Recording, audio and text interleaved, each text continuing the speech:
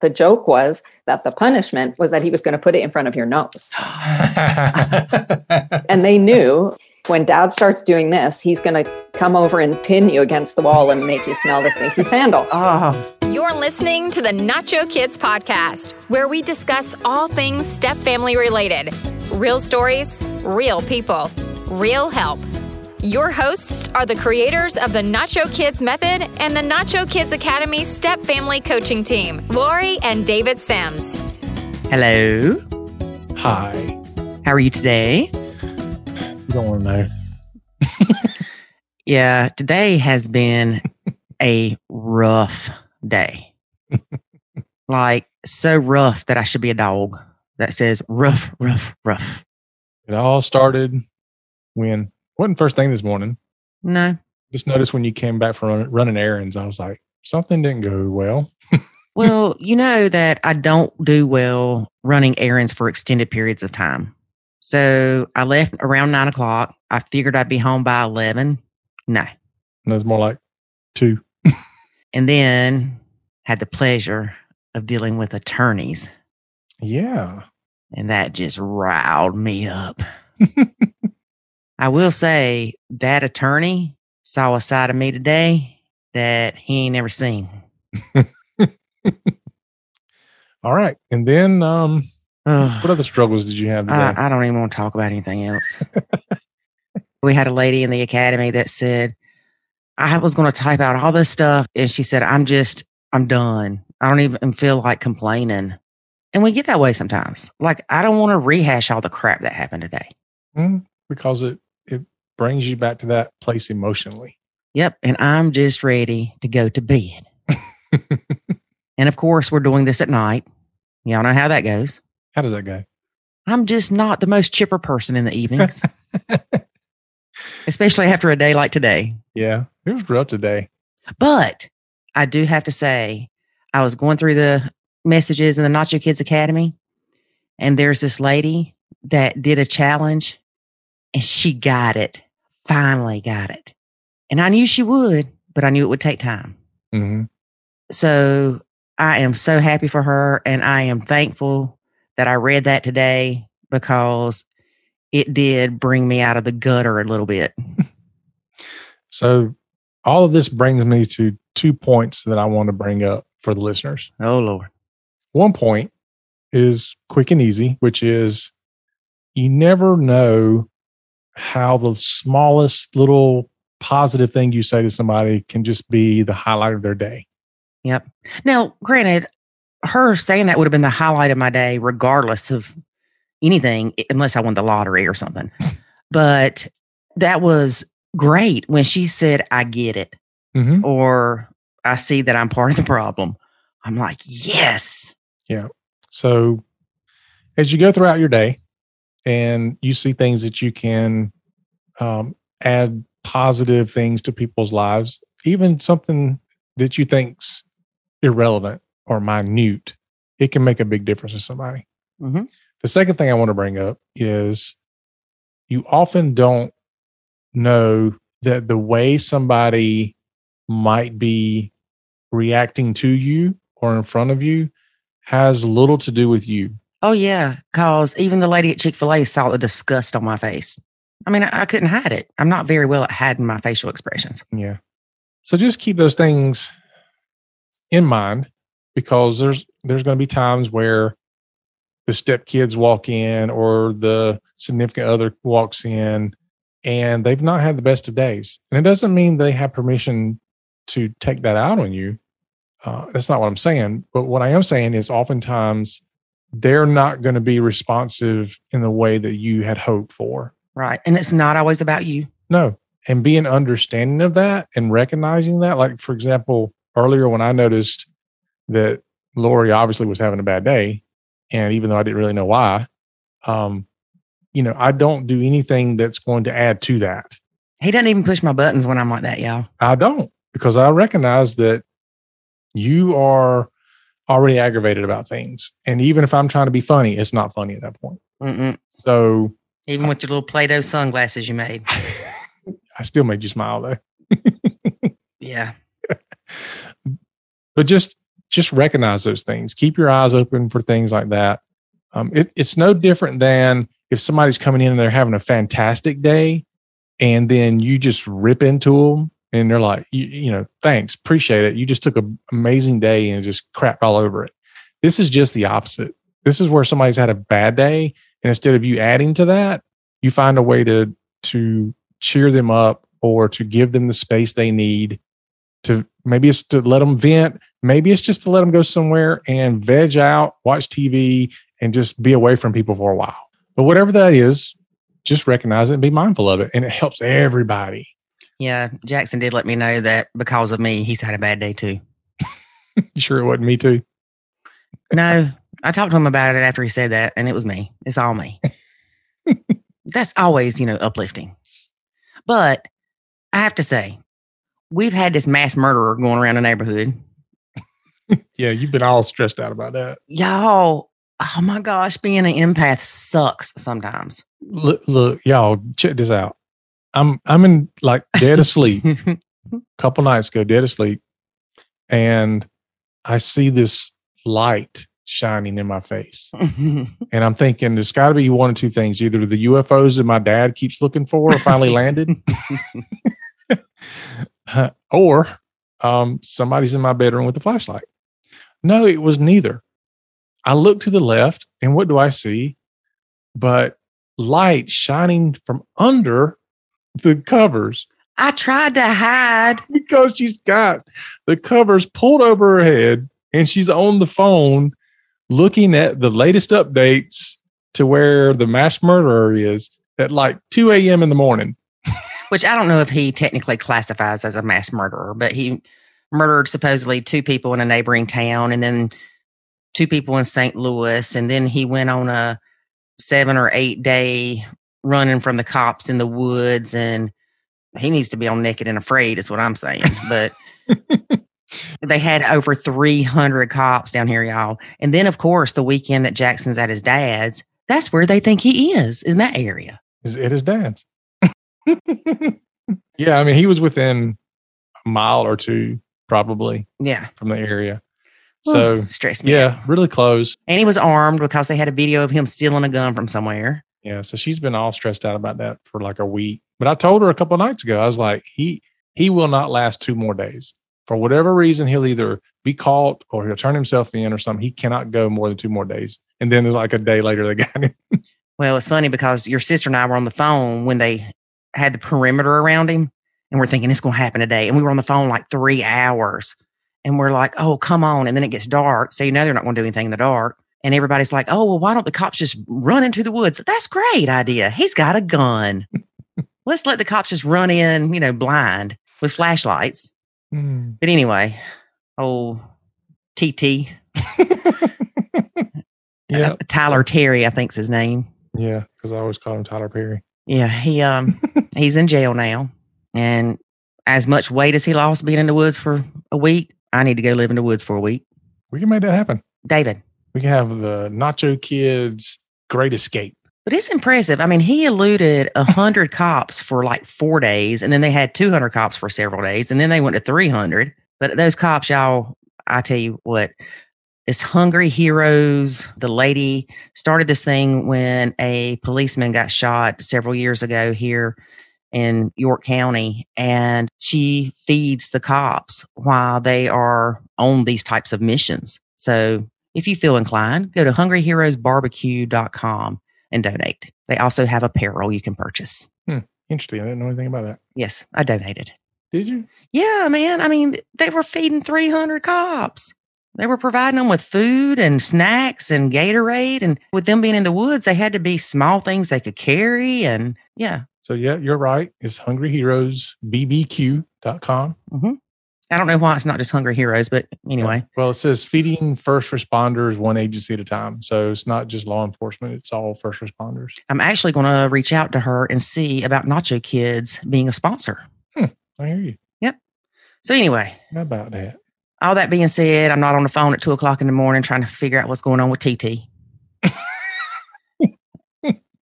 He's safe in prison. He's got food and he's got shelter now. All right. So, All right. what else do we have going on today? I don't know, David. Let's see. Oh, our guest today, which I guess is what y'all want to hear, is Tracy Poizner. Oh, Tracy. With the Essential Stepmom. One of my favorite people. Mine too. We've known Tracy 3 years, we figured out. Mm-hmm. And y'all, she is awesome. She is so supportive. If I ever have any doubts of what we're doing, she'll be like, oh, y'all are awesome. And she gives great ideas and suggestions. And she's actually part of a mastermind group that we're a part of. And we are thankful to know her and be blessed by her friendship. That is true. And in this episode, we talked to her about parenting paralysis. Mm-hmm. It's a real thing. Listen to this and you'll see if your significant other or yourself even has parenting paralysis. David even admitted at one time he did. Yeah. Well, it's not, sometimes it's an event. So it's not like you're walking around with this all the time, but you could have it, at a certain time or during a certain part of your life or things are going on or whatever. But it can happen to you kind of out of the blue sometimes as well. Mm-hmm. But anyway, I don't want to give a whole lot away because we talk about it pretty extensively. So right. And don't forget, we have the Barbados giveaway, nachokids.com/giveaway. Oh, yeah. It's the last weekend. Yes. If you are a member of the Nacho Kids Academy or the Nacho Kids Club, you will be entered to win the Barbados stay. Sweet. Go learn more about that because it will slip away after this weekend. Yes, it will. All right, cool. Well, let's get to listening to Tracy. But first, a word about the Nacho Kids Academy. There is a way to save your sanity and your relationship, and it's called the Nacho Kids Academy. In the Nacho Kids Academy, you will learn the skills and knowledge to properly nacho, techniques to handle step-family challenges, ways to improve your communication, and much, much more. Visit NachoKidsAcademy.com and sign up today to join other step parents who are seeing the life-changing benefits of nachoing. Again, that's NachoKidsAcademy.com. Today we have Tracy Poizner with the Essential Stepmom. Hey, Tracy, how are you? I'm good, Lori. Thank you so much. This is fun. It's nice to be here. Nice to have you. We have David too. That's right. Oh, man. You guys are my favorites. You just keep me going. I don't know. You're the best. Yeah. Well, Tracy, you get to talk to us kind of a quote unquote off stage. Yeah. And so that we're authentic. We're crazy like this all the time. All the time. But I love it. I totally love it. I've known you guys for, I don't know, more than 3 years now. Where does it go? Wow. It goes by fast. Yeah. And you're still talking to us. I know. Well, it's funny, before we started recording, I was thinking how the first time that you and I did a recording, I was so nervous. You were? Yes. Oh my gosh. It was horrible. I was so nervous. And then today I'm like running up the stairs, 2 minutes to go. And I'm like, all right, let's go. Yeah. She's doing by herself now. Yeah. I'm a big girl in more ways than one. She's got them COVID cheeks. That's right. Well, let's stop talking about that. Yeah. So we're going to talk with you about parenting paralysis. Yeah. Mm-hmm. Yeah. That's a term I just came up with. And I think everybody who I say it to, either laughs or says, oh my God, I know exactly what you're talking about. It's true. It's a thing. It's a real thing. And it's like it's a disease that only strikes divorced dads. I guess there are lots of other kind of parents who are paralyzed, but I mean, it's a specific syndrome. I'm being funny now, but it's a syndrome that comes with trying to parent in an environment of extreme hostility, where there's a lot of conflict with the parent in the other household, mm-hmm. where your parenting is being undermined, where the kids are being told that they don't have to listen to you, where the kids are maybe resisting even coming to see you anymore. And, these dads get just stuck. They can't make a move without doing something wrong. And that in turn becomes really hard for their wives or girlfriends to watch, mm-hmm.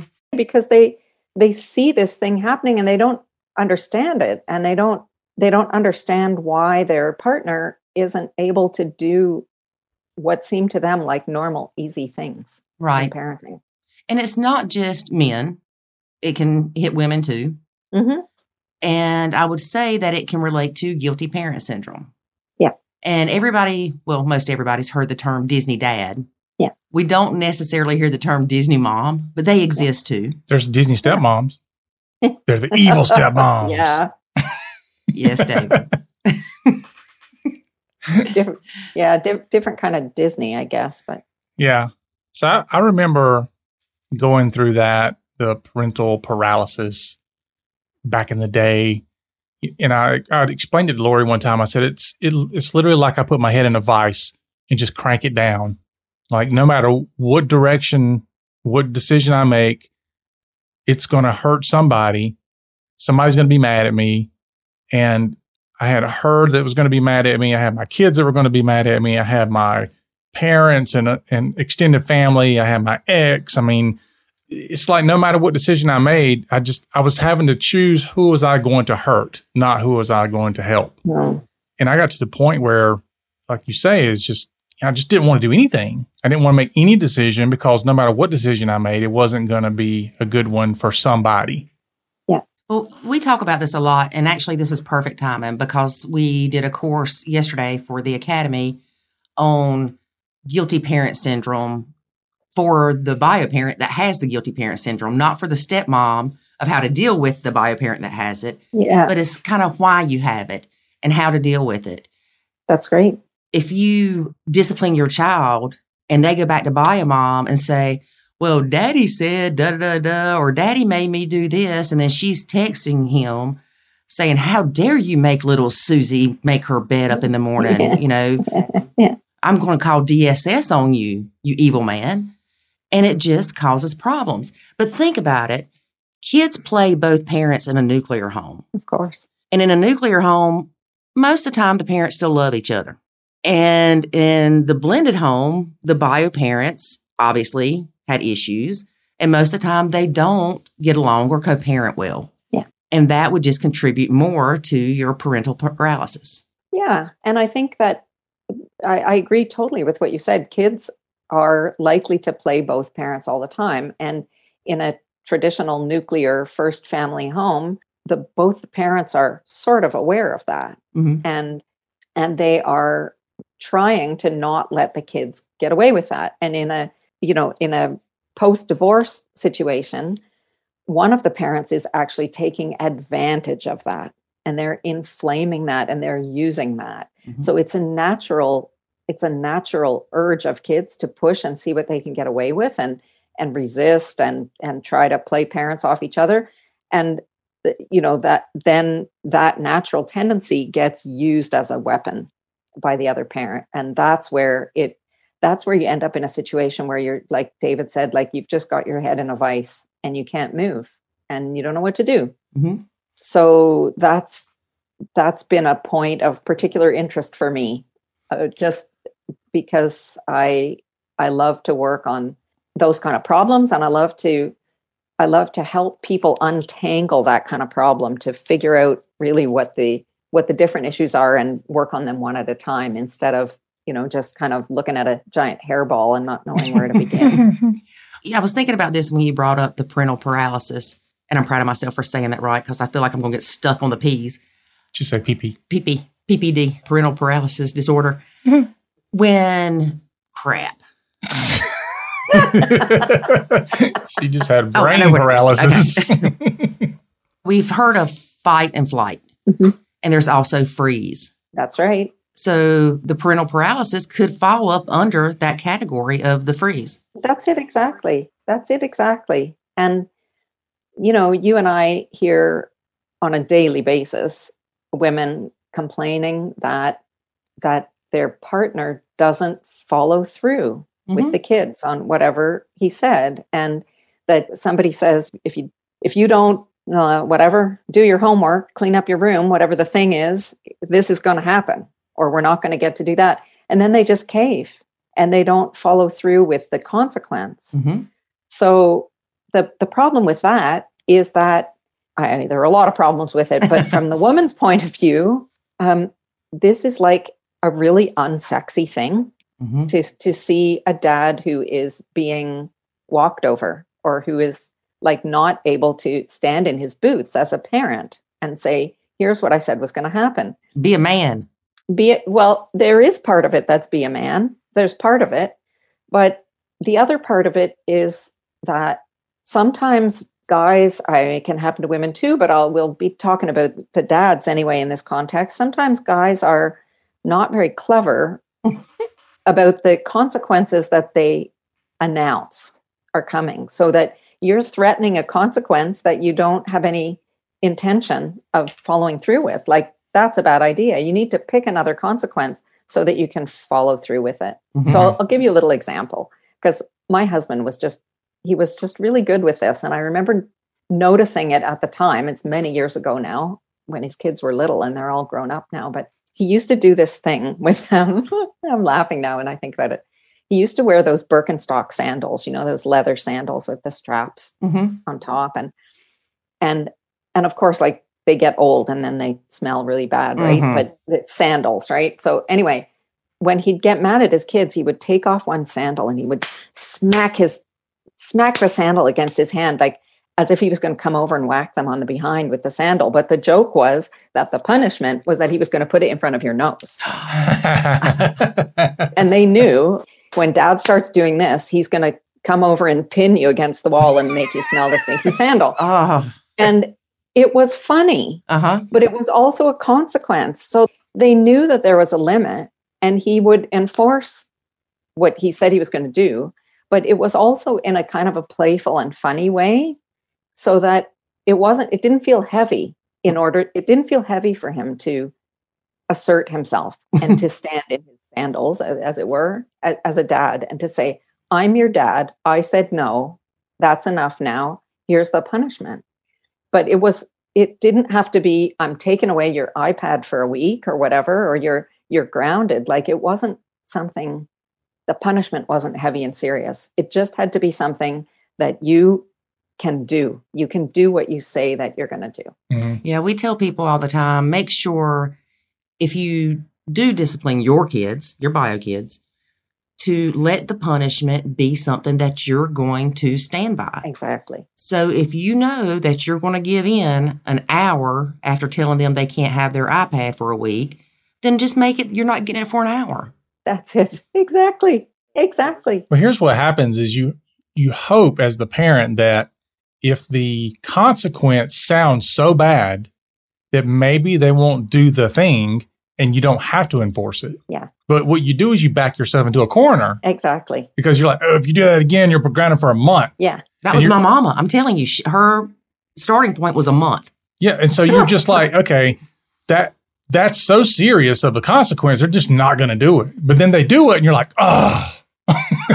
Yeah. Yeah. Yeah. And it's just, people have the idea that the punishment has to fit the crime. And it doesn't have to. The punishment has to be something that you will do. It's a moment between you and your child. Right. And it doesn't have to be something severe. And, sometimes the step parents disagree on what the punishment ought to be. And of course, the answer to that, right? It's none of your business. Nacho. That the punishment is whatever it should be, as long as it's something. And I'll just give you another practical example here from my husband's list of things. But back in the day when he was still with his ex-wife, and the kids were really little, and they have 3 kids. Kids fight with each other, of course they do. And as the run up to Christmas, everybody's getting kind of rangy, and they're saying, they're not listening and whatever.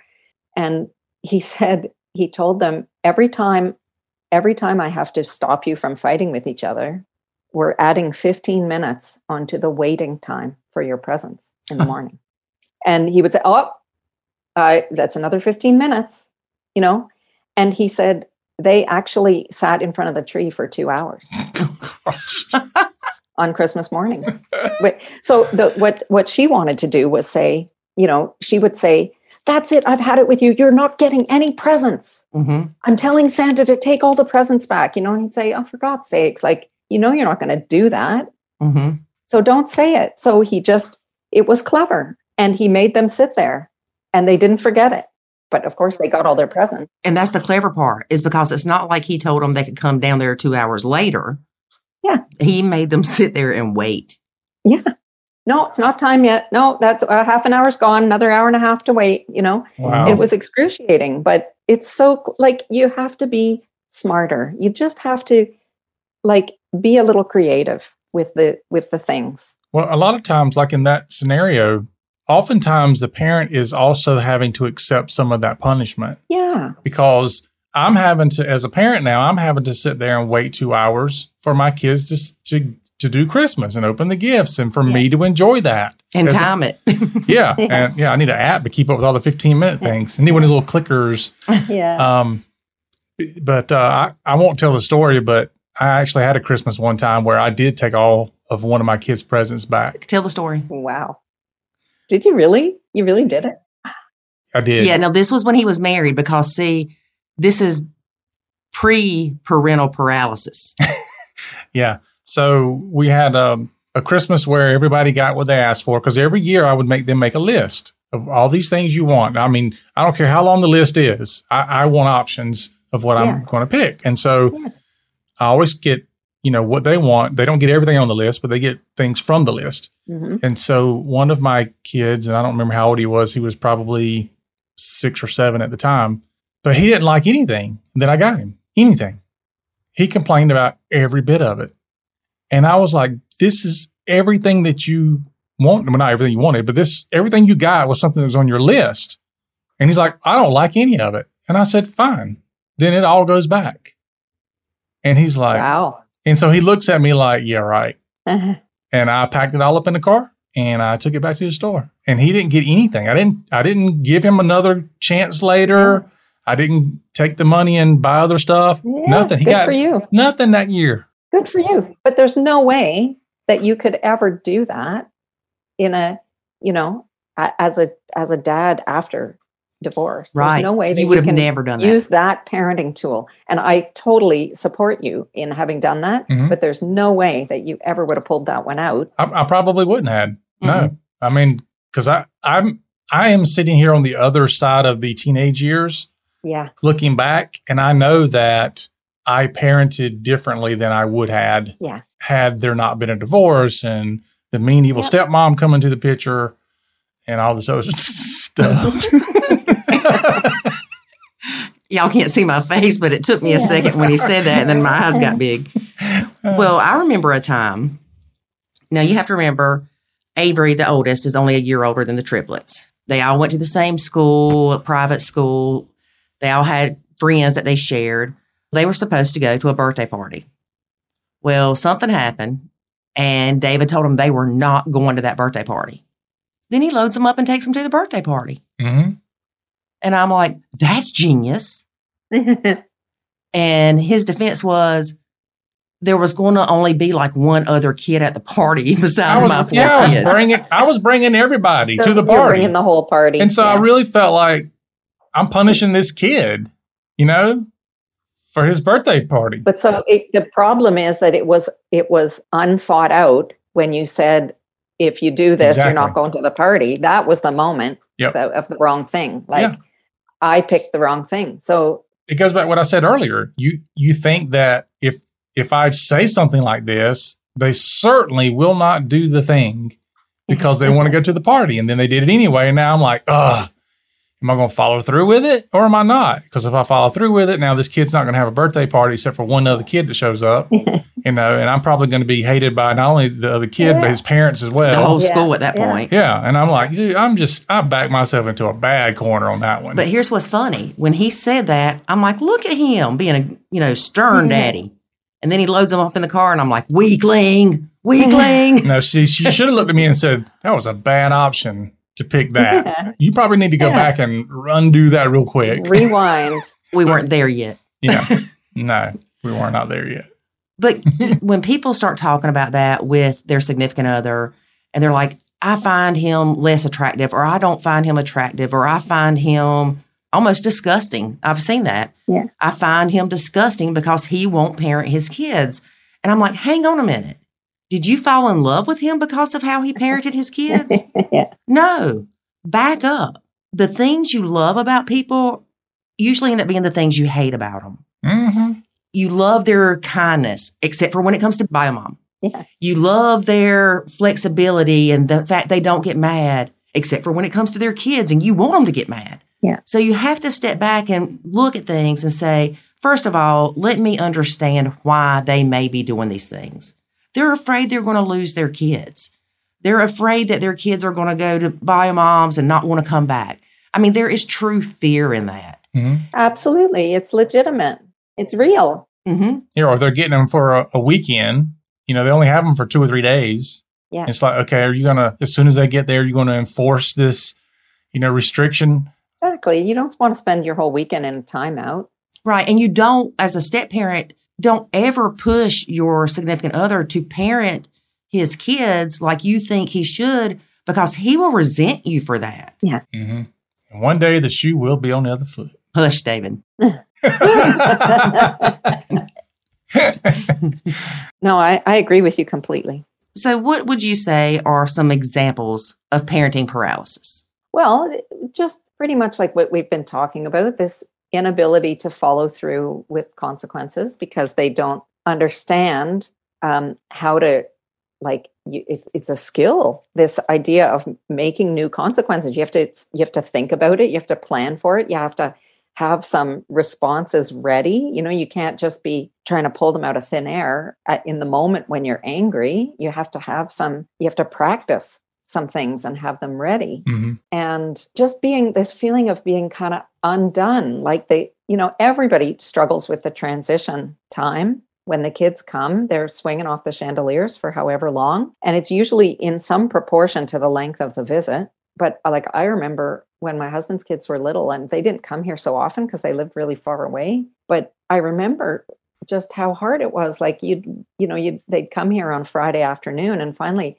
Sunday morning would roll around and you'd be going, oh, this is lovely. Like, why couldn't it have been like this the whole time? And you're almost ready to pack them up and send them home. It's like learning the rhythms of how the kids are and not being kind of victimized by the difficult behaviors that come along every time they arrive for a visit. Finding a way to put some routine and rhythm into your own life and into the time that you have with your kids, so that it helps you as a parent also, as well as helping the kids a lot, to have those routines and rituals that are the same every time, so that the kids can really relax into that. And you as a parent also, it takes away so much of the unknown from what's coming, so that you can also relax into how to do it. And, I don't know, parents need support for this. And I understand that it happens for moms as well. I don't happen to deal with bio moms who are in this situation. I work exclusively with biological dads and their new partners who are the stepmoms.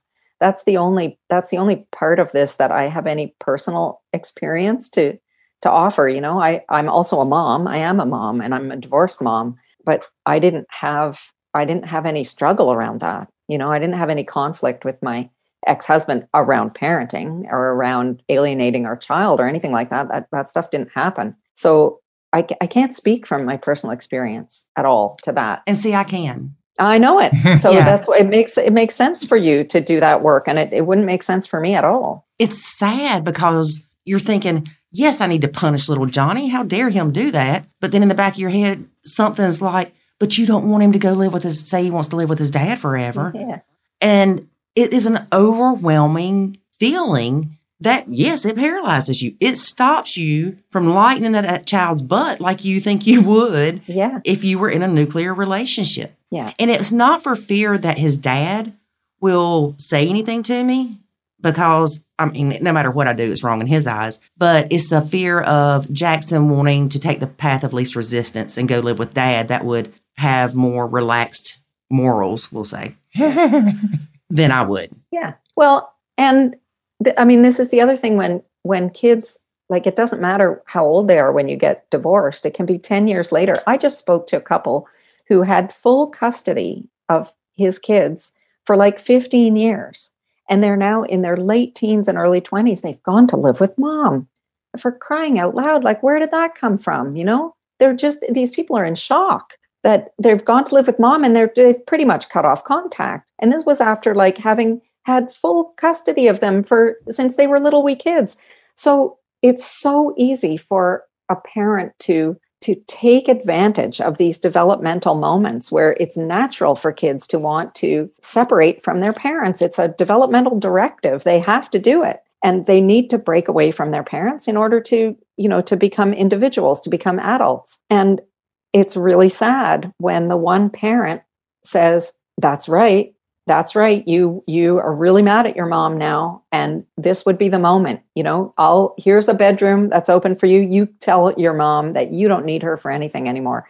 And the kid just goes, yeah, this is great. It's awful, but this happens. Mm-hmm. And it even happens, as I said, many years down the road. So this kind of deer in the headlights moment of like, what just happened? And how do I get this back on track? It's a very real thing. I do like the idea that you brought up, Tracy, though, about kind of the stinky shoe. Yeah, I love the stinky shoe idea. Too. Or some socks. But I like the idea of coming up with your consequences, for the crime way beforehand, so that when it happens, you're not grabbing something out of thin air, which I think is what most parents do. I know that's what I did. Is the madder I was, the worse the consequence was, and typically it never got enforced because it was crazy, the consequence. Yeah. It was something I wasn't going to enforce. I agree. And so having that kind of pre-written out, I'll do this and I'll do this and I'll do this, maybe a level 1, level 2, level 3 consequence. And I know I'll follow through with any of them. And that way I don't have to try to grab something out of thin air when I'm mad and something's happening. Mm-hmm. So I like that. I like that idea. That makes a lot of sense. And it's like anything that you want to prepare for when you're not mad, right? Like that it's, you want to have difficult conversations when you're not mad because you don't think well then. So it's great to have like a little stable of things that you suggest, but none of us, we don't think clearly when we're mad. And so you need to prepare yourself so that you can rely on something. It's like anything. It's like how you deal with your, like basic anger management issues or like addiction or something. Like you can't be, you need to think about what you're going to do in a sober moment that you're going to rely on when you have less emotional stability or whatever.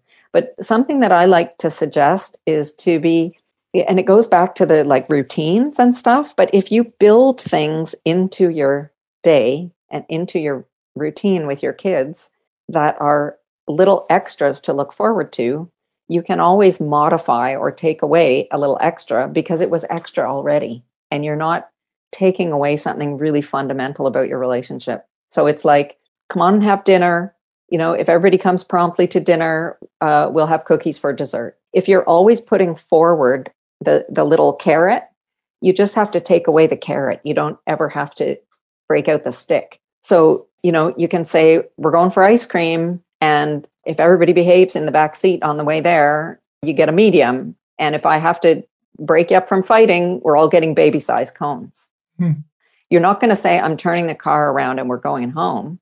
You're going to get the small one and they're going to complain and they'll know that they didn't get the big.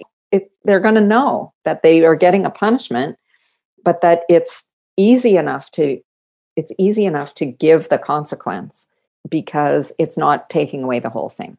It's bedtime. And if you get ready for bed, we're going to read an extra chapter of your book tonight or an extra 2 pages. And if it doesn't happen, you only get the regular amount of stories. You don't get the extra little bit or whatever. So if you're always paving the way with the little carrots or bribes, it doesn't matter. You don't have to be giving them a $5 every time they brush their teeth. But if you're paving your way with the little extras along the way, then it doesn't feel so hard to take away something that was an extra to begin with. I like that. My mom, she was a disciplinarian in our home. Mm. And if something happened and nobody fessed up to it, we all got in trouble. Mm. And it made me so mad. I was on restriction half the time for stuff I didn't do. Mm. Just because one of my sisters, I'm not going to say who, you would have thought super glue was on her mouth. She was not telling on herself for nothing. And it was, well, none of you are going. Well, that's not fair. Well, it is fair because I don't know who did it, so you're all punished. And I know David, he's got a story about we'll turn this car around and go back home. They were on the way to the mountains, correct me if I'm wrong. This was when I was a kid. And his parents told him and his sister to quit fighting. They didn't quit fighting. The parents threatened, we're going to turn this car around, take you back home. And they did. They dumped David and his sister off at the grandparents' house, and then they went back on their trip. Yeah, and we were at the mountain. We were like 2 hours away from home. We could see the mountains in the distance. Oh, wow. And they turned the car around, and I'm sitting there going, okay, we'll go a couple miles or so. Yeah. We'll be quiet. We'll behave. Yeah. They'll turn back around.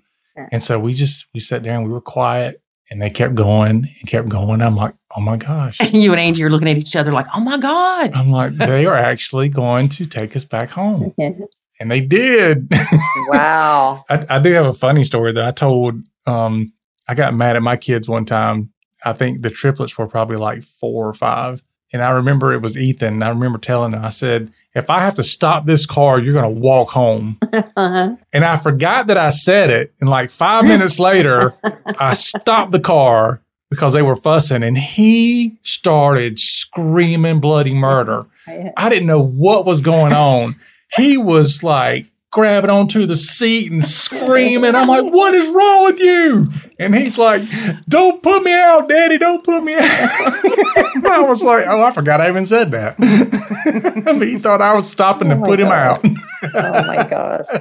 But like, can you imagine as a divorced dad and stepmom turning the car around and taking your kids to your parents and going off on your holiday? Like, impossible. My kids would have been like, that was Lori's doing right there. Yeah. She's the one that made Daddy do that. He would have done that on his own. Mm-hmm. Yeah, but your ex would have been all over that. I mean, Ooh, yes. You got email after email for not taking them to Sports Connection every weekend. I can't imagine if you did something like that. Mm-hmm. Yeah. Tracy, here's the worst. I always remember the worst times in the world was when the kids, it was on a Monday morning. We did changeover, like at school. I would take them to school Monday morning, or Lori would, and then the bio mom would pick them up. Mm-hmm. They would do something Monday morning, and you're like, when you get back a week from now, this is your punishment. So your last encounter with them is a bad one. Yeah. And then you feel like crap the whole week. They don't care because they're at Fun Mom's house, and they come back, and you're surely not going to punish them because you've missed them for a week, and whatever annoyed you that got them put on restrictions is no longer an issue. Mm-hmm. And the stepmom sitting there going, hey, you remember last week? What you going to do about that? That was pre-Nacho. Yeah, but that's like, I don't know. It's this is where something comes down to choosing your battles, picking your battles. Like you have to get really clear with yourself about what's important to you and knowing which kind of values are important and in what way was something really important violated here. Right. Is it respect? Is it truthfulness? Whatever. Like, and it doesn't mean that you can't have a conversation when the kids come back and say, I got to talk about what happened last week when I'm assuming that it was Monday morning and they were acting up to Lori, because you weren't home. More than likely. That's what she says anyway. I don't know. Yeah. You need to have those conversations and say like, this can't be happening because this is really important to me. It's important to me that you learn to be respectful. I'm your dad. I'm raising you to be good people. I don't want to hear these kind of stories. Or I'm leaving Lori in charge here and I don't want her to like tattle on you, but I expect you to be respectful. I'm raising you to learn how to behave to people. And even when you're mad, even if you don't like somebody, those those things are going to be part of your life. You're going to not like your teacher. You're going to not like your boss. You're going to not like a coworker. You're going to not like your brother-in-law, your husband. And you have to learn. Yeah, you have to learn I forgot how to handle yourself in those situations. So that conversation obviously changes according to the age of the kids or whatever, but it doesn't make any more sense to punish a kid for something a week later than it does a dog for something a week later. Like, it's gone. Mm-hmm. Like, the train has left the station. So you can try to manage it by those kind of the guidance sort of conversations, but I don't think you can just apply a punishment sort of retroactive to something that happened a long time before. I grew up in the days where your parents could beat you and your neighbors could beat you. It was okay. It was expected that if you did something wrong in the presence of another adult, that they would tear your tail up. Wow. Well, my dad never laid a hand on me. He could wiggle his toe and it would break my heart because I had disappointed my daddy. Yeah. My mama could beat me with an inch of my life and I'd still just stare at her. And I think back, and I'm like, why was I that way? And I really feel like, and I'm sure there's some kind of psychologist, psychiatrist that's listening that can tell me exactly what happened. But I feel like that at a young age, my mom was just constantly on me. Don't do this, don't do that, popping your tail for doing something. Whereas my dad wasn't like that. So when I saw that he was bothered by something that I did, it affected me like I had stabbed him or something. I mean, it was just... Yeah. Because your mom was bothered by everything. Yes. That's a good point. Look, she had 3 of us and my daddy, so... Yeah, but that's just it too. Like, you can get discipline fatigue or whatever. Like, it's just like, you're bothered by everything. So you just get used to it. Like, no matter what I do, it's not going to be right for you. So go ahead and whack my behind, because it becomes meaningless. But I want to ask, like, was your dad somebody who was relatively encouraging of you? Like, who kind of made you feel good about yourself in some way? No. No, eh? No. Interesting. Very negative. For instance, if I made a 97 on a test, well, obviously you didn't study. Or even, you see him today and it's, God, you've gained weight. Or your hair looks horrible. So no. I do remember one time, and this was within the last 5 years. He said, I read one of your blogs you wrote about Nacho Kids, and I think you're a really good writer. I about passed out and died.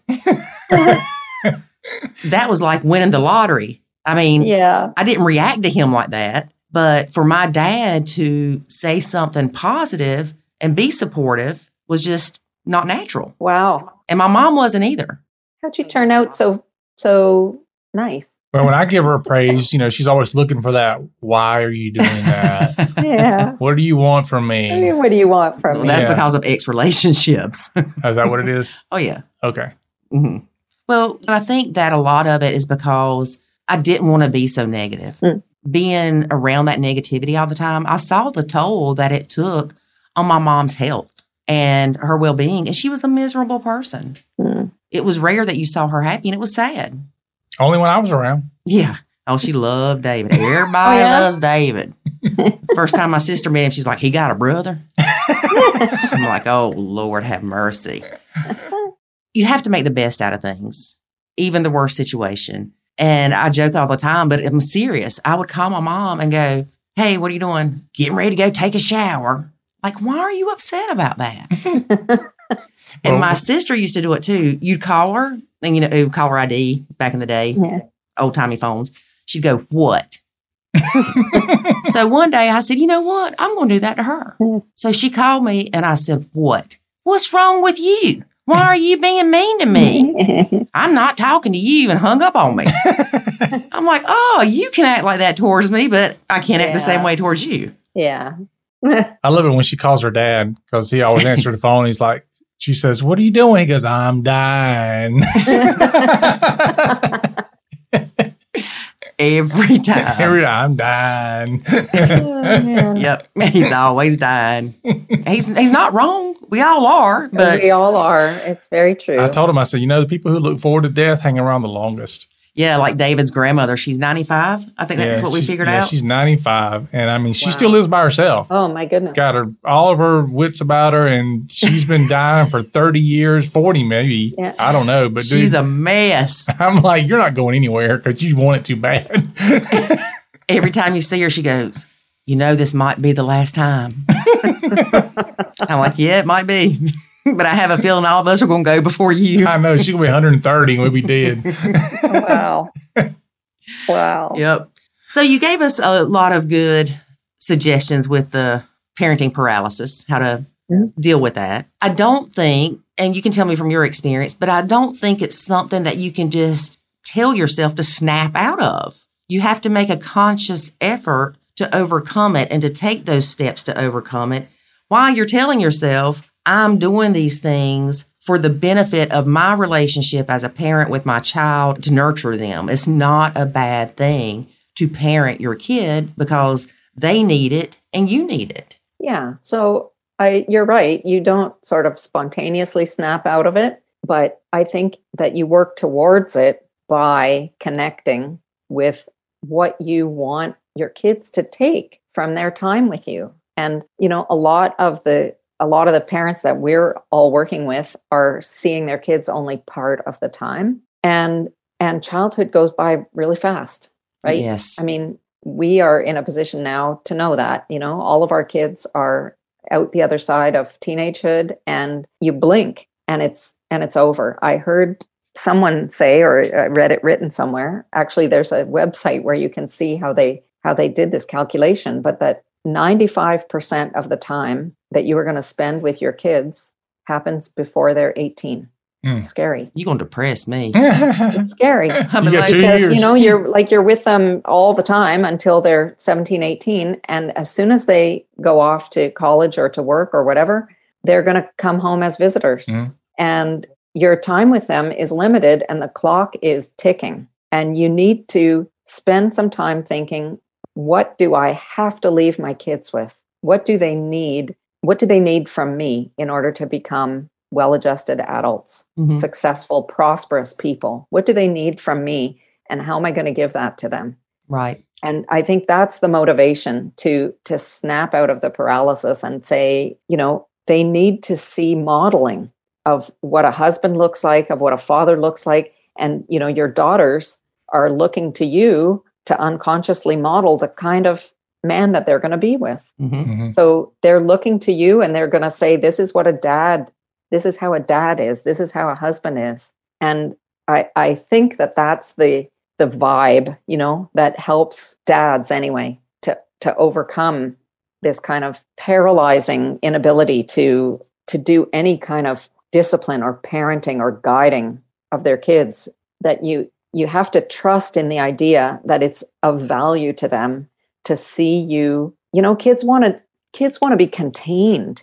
They want to know that you can sort of metaphorically wrap your arms around them tightly and contain them even at their worst moments. They want to know that they can bring it on as hard as they can, and that you are strong enough to contain them. It's not even about controlling them. It's about protecting them, that they're going to push the boundaries and look for how they can behave and what they can try out. And they need to know that you're metaphorically there, ready to grab the back of their t-shirt when they're about to run across the freeway. Mm-hmm. They need to know that you're there, that you've got their back, and that you're not going to let them act in a way that could really harm them. Right. And in order to do that, you have to feel the importance of your own contribution to your kids' lives. Mm-hmm. You bring up an interesting point about their age. I remember when my kids hit that 16-year mark, 17-year mark, I started freaking out. I could feel it. Like I knew that my time with them was coming to a close. I already knew that they were eyeing going into the military. And so as soon as they graduated high school, they would be gone. My oldest did that kind of last minute, really. Just pops up one day and is like, I'm joining the Air Force. I'm like, what? I'm like, thank you, Jesus. And so you've got all this time you feel like that's on your side at one point. You've got all this things you want to do with your kids and all this stuff you want to impart to them. And then all of a sudden you wake up one day and it's like, oh my gosh, I'm almost out of time. Yeah. And I know for me, it drastically changed a lot that I did with my kids, because I was like, you need to spend time with me. You need to go to the store with me. You need to do this with me. You need to help me wash dishes. And I just wanted every bit of time I could get with them. And they were going, I need to go hang out with my friends and I need to go do this. And I'm like, it was crazy. And so I can't give a specific parenting incident that may have happened during that time frame, but I'm absolutely sure that I was not wanting to enforce any discipline, because I'm already in my head going, I'm at my last few months with them. Yeah. And they're going to be gone. And they are. They all left at nearly the same time. Yeah. And of course, 3 of them went to the military and 1 moved out to start his own little journey. And I see them over Facebook Messenger video and stuff like that. But as far as seeing them in person, it doesn't happen very much anymore. Yeah. I remember one day Jackson came to me and said, hey, why don't you ride with me to Harbor Freight? And I'm like, that is the last thing I want to do. But something stopped me. I had plenty of work to do. I was in the middle of editing a podcast, all the stuff's going on. And I'm like, okay, I'll go. So I went. A lot of times we do have to say, you know what? Whatever I'm doing right now, it can wait. Because your kid's not going to want you to go with him to Harbor Freight in a couple of years. You might as well go. Even if it's just because he wants you to pay for it. That's okay. It's completely okay. Totally. Yeah. Just today, my stepdaughter knocked at my office door and she said, do you have time this afternoon? You want to go for a walk? And I said, you bet. I just closed my computer and went. There's always an excuse to not do that. But I feel so privileged, really, that we're getting this extra bit of time with her, because she kind of changed streams and decided to change schools and go to, live at home and go to college from home. And so she had already been away on her own. And I thought, well, that's it. Now she's back, and it's like this extra bonus time. And I really cherish it. That's good. I do. Mm-hmm. Now, Jackson, he oftentimes will remind Lori that you should be nice to me, because at some point in your life, I will choose which home that you are placed in. Yes. That's my child. Yeah. Yeah. But my goodness. Tracy, I remember numerous times Lori and I having conversations about parenting and how I honestly just felt like I was doing a terrible job at parenting. And probably it didn't help none that my ex was enforcing that feeling of not doing a good job. And she would tell me, you're doing fine. You're a fantastic dad. And I'm like, I don't care what you say. It doesn't feel like it. I feel like it sucks. Everything I do sucks.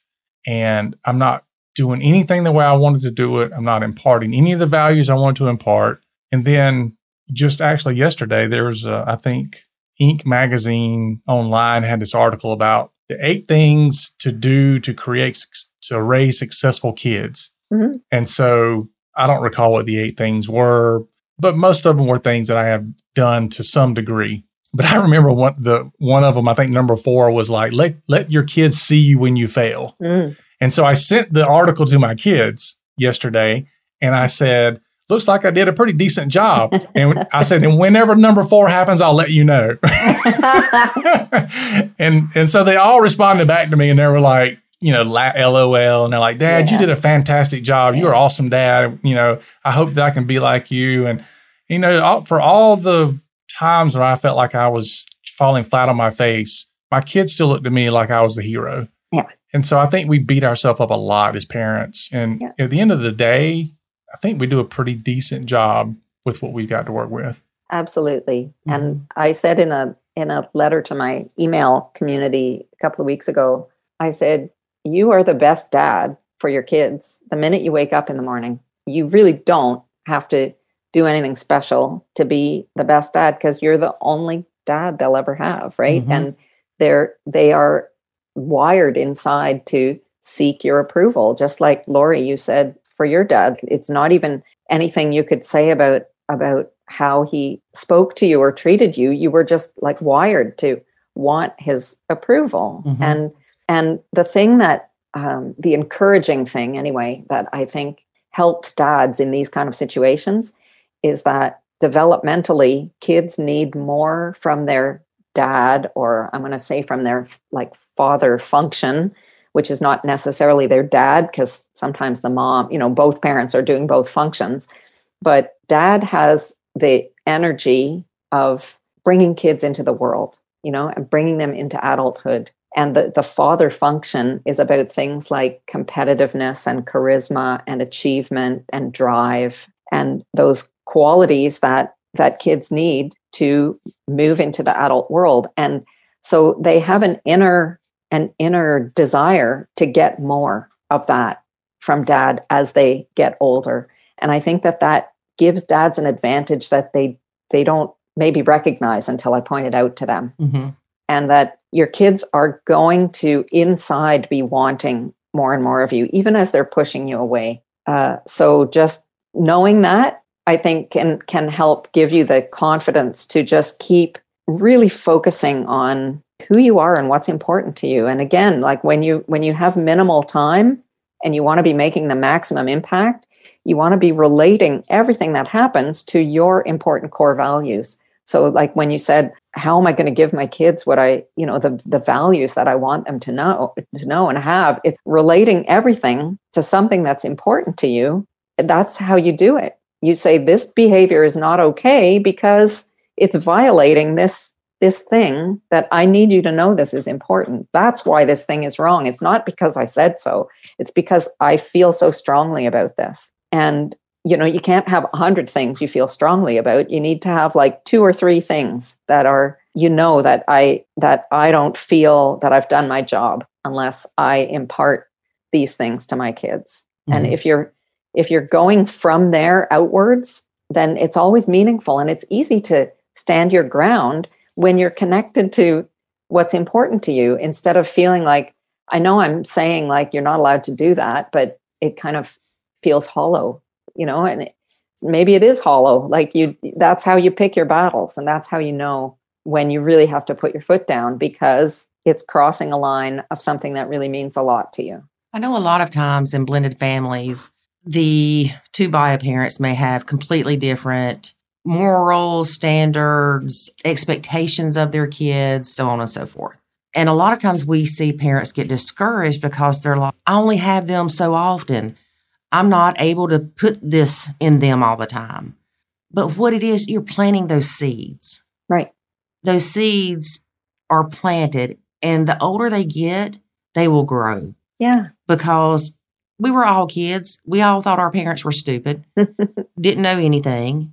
But the older we get, we see those seeds that were planted in our lives that made us who we are. And no, it might not be something that was drilled into us every single day. It could be one instance, but those seeds are planted. So just because you don't see your kids exhibiting the behaviors you want them to feel like you have had that impact on them, doesn't mean that it's a lost cause or that you're a crappy parent. No, of course. And it like the whole maturity process takes a really long time, right? I mean, it takes years and years.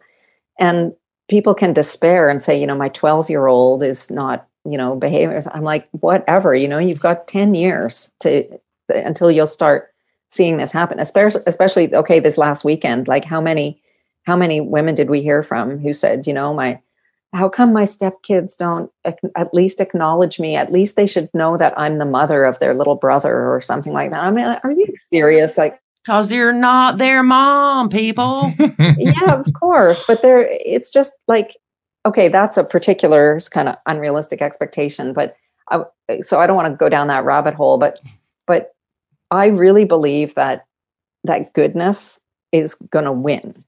Like when you're standing in a place of modeling goodness and you're really standing in integrity with who you are and you're connected to what's important to you, nothing can compete with that. Mm-hmm. So like the bullying model and the nastiness model and the mean girl model, like that gets you so far in life because you're you're pushy and you're irritating and you take what you want. And it's a kind of just go out into the world and smash and grab kind of attitude. But they can't do other than encounter books and movies and songs and theater and images all around them that reinforce the idea of the value of goodness and integrity. Mm-hmm. And they recognize where they have a model of that in their lives. It's, I would say more than saying that the parents don't agree on their morals and values. I think they become completely polarized. And we certainly saw it in our situation that there was this unbelievable polarity, like that if dad wants to eat healthy, we're going to do the total opposite. If dad thinks that, saving your money in a piggy bank is a good idea, we're going to spend, wantonly and have debt. And if dad thinks that exercise and getting outside in the fresh air is good, we're going to stay inside and only watch, it became a kind of insanity of polarization. And eventually they get old enough, they hear in school that it's good to go out and exercise and eat healthy food and save your money and whatever. Those things get reinforced in the natural course of their lives. And they know where they've seen a model of that. And they start to put the pieces together. Exactly. Yep. Well, Tracy, I want to be very respectful of your time, but it is always fantastic to have you on the podcast. Thank you, David. I second that. No, I love talking to you guys, and we could go on forever. But and you've both been on my podcast, and we'll have to do that again too. Lori, I've been bugging you. We've got to do it. Why are you making her bug you? I really want to do that again. Yes. I was going to say, call me, I'll be on it, but I was on it. Well, we need to talk about that because we need to see if we want David on it. What? To play the role play thing that we were talking about. Oh, gosh. Sure, we can do that. I want to do a Nacho role play on my podcast. Interesting. Yes, we're going to do it. And it's going to be hilarious. For Sounds some like people. Sounds like fun. For some people. No, I think it'll be fun because we'll throw some crazy situations in and see how would you handle that. We've probably lived all of them. That reminds me of something. So just remind me to remind you of something. Okay. Tracy, can you tell the listeners how they can find you and contact you? Not your street address or anything, because people are weird. Yeah. My podcast is called Essential Stepmom.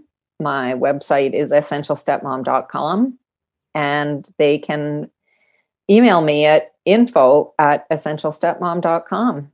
There you go. Easy peasy. Easy peasy. All right. Thanks, guys. Thanks Thank again. you. We'll talk soon. Yep. All right. Bye. Bye. Bye. One of the things that I found really helpful that Tracy mentioned was write down your plans of discipline while you're calm. Don't try to come up with the discipline when you're angry and upset and about to flip out.